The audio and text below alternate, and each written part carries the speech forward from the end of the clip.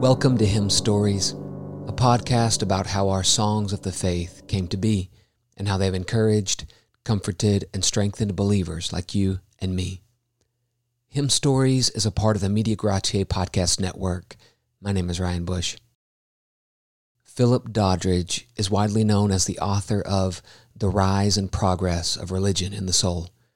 This book was so widely circulated and translated into so many languages that it has been called the most useful book of the 18th century. Doddridge wrote it at the suggestion of Isaac Watts, whom he regarded as one of his dearest friends.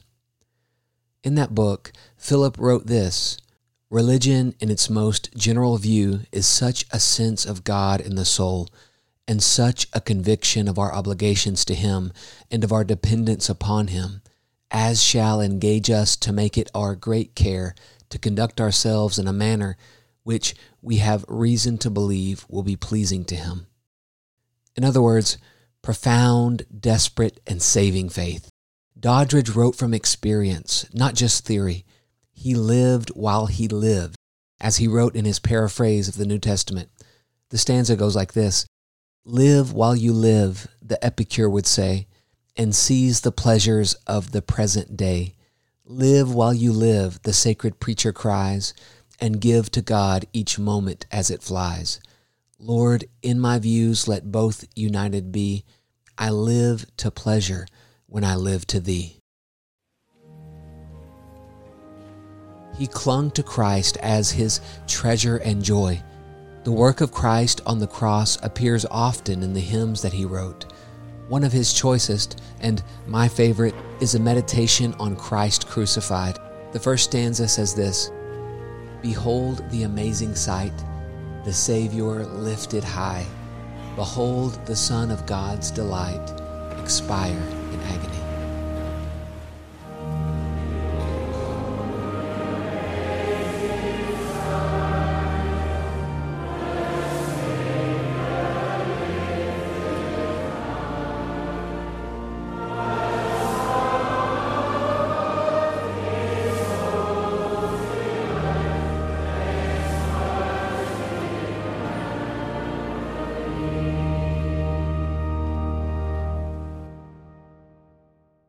Philip Doddridge was born in London on June 26, 1702. At his birth, Philip showed so little sign of life that he was laid aside as dead. But one of the attendants, thinking she perceived some movement or breath, cared for the feeble infant. Indeed, he was near death, but the tenderness of the woman and the decree of God made it impossible that his life would expire so soon after it was kindled. Philip was the 20th child of Daniel and Elizabeth Doddridge. His mother was the daughter of an exiled clergyman, the Reverend John Baumann, who, for conscience' sake and Christ's sake, left Prague in 1626. He abandoned a large estate at the age of 21, traveling on foot, dressed as a peasant. He carried with him a modest amount of money that he had sewn into his clothes, and a Bible of Luther's translation. Philip's grandfather on his father's side was rector of Shepperton, who was ejected following the Act of Uniformity in 1662 and became a nonconformist minister. Philip counted it a great honor to have descended from these suffering saints of Christ. His mother, Elizabeth, a devoted and serious Christian, taught Philip the history of the Old and New Testaments before he could even read. She used pictures on painted tiles that were affixed to the wall in the family room. This had a tremendous impact on him. He frequently recommended to parents to imitate her example. For whom, my heart, were all these sorrows born? Why did he feel that piercing smart and wear that crown of thorn?"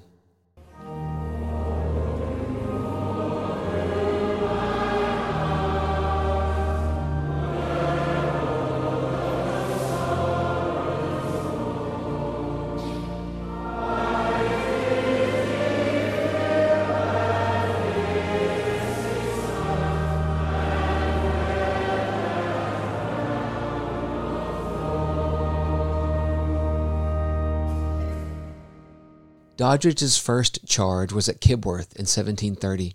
He attended his church duties and also started an academy at Northampton, designed for the training of young men for ministry. Here he spent the rest of his life overseeing both the college and the church, all the while writing his numerous and voluminous works. Philip loved the God he served and lived ever upon him.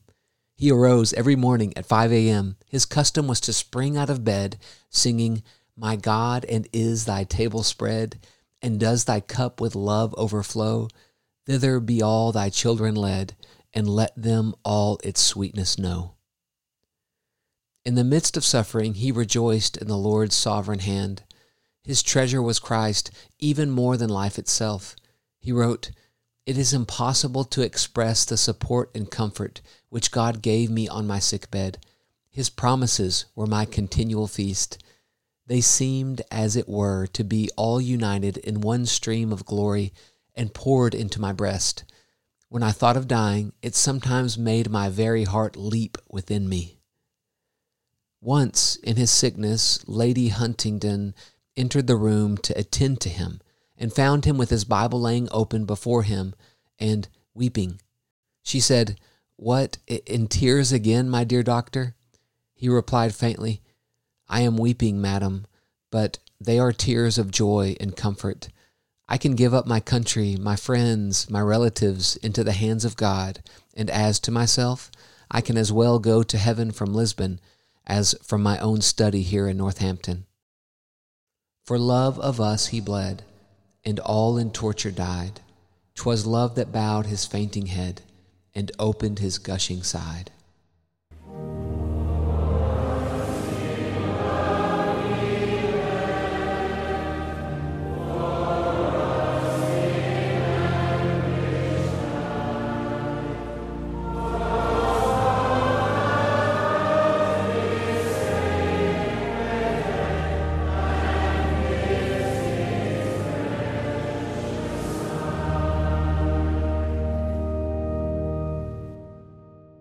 His doctor had advised him to travel to Lisbon in hopes that the change of climate might help his condition. His sickness was growing worse. He wrote, "My night sweats are weakening to my frame, but the most distressing nights to this frail body have been as the beginning of heaven to my soul. God hath, as it were, let heaven down upon me in those nights of weakness and waking. Blessed be his name." Doddridge did go to the warmer climate of Lisbon for the winter of 1751, setting sail on September 30th with his wife. 2 weeks after landing in Lisbon, he landed on another shore. He exchanged this earth with the sunny plains of the Canaan above. Afterwards, his wife sat down to write to their children. She said, "Oh, my dear children, help me to praise him. Such supports, such consolations, such comforts he has granted, that my mind at times is astonished and is ready to burst into songs of praise under its most exquisite distress. We see and we adore, we trust that dying love, we feel its strong, attractive power, we lift our souls above."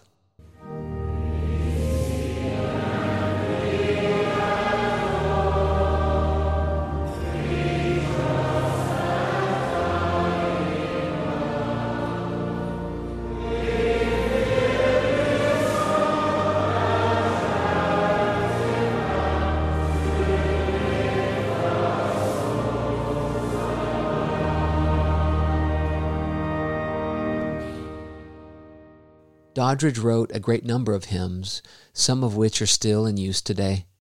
This fact about Doddridge is unknown by many, but the fact is that each week, while his heart was still warm from his work in the text and manuscript preparation, he would arrange the salient thoughts of the message into verse that could be sung as a hymn. And this hymn was sung at the close of his preaching. For instance, after a sermon on 1 Peter 2:7, "Unto you therefore which believe, he is precious," he gave out these tender verses: "Jesus, I love thy charming name, 'tis music to mine ear. Fain would I sound it out so loud that earth and heaven could hear." Dr. James Hamilton, referring to this practice of Doddridge, said, "Hymns like these are spiritual amber. Most of the sermons to which they originally pertained have disappeared forever, but at once beautiful and buoyant, these sacred strains are destined to carry the devout emotion of Doddridge to every shore where his master is loved and where his mother tongue is spoken. Behold the amazing sight, nor trace his griefs alone, but from the cross pursue our flight to his triumphant throne.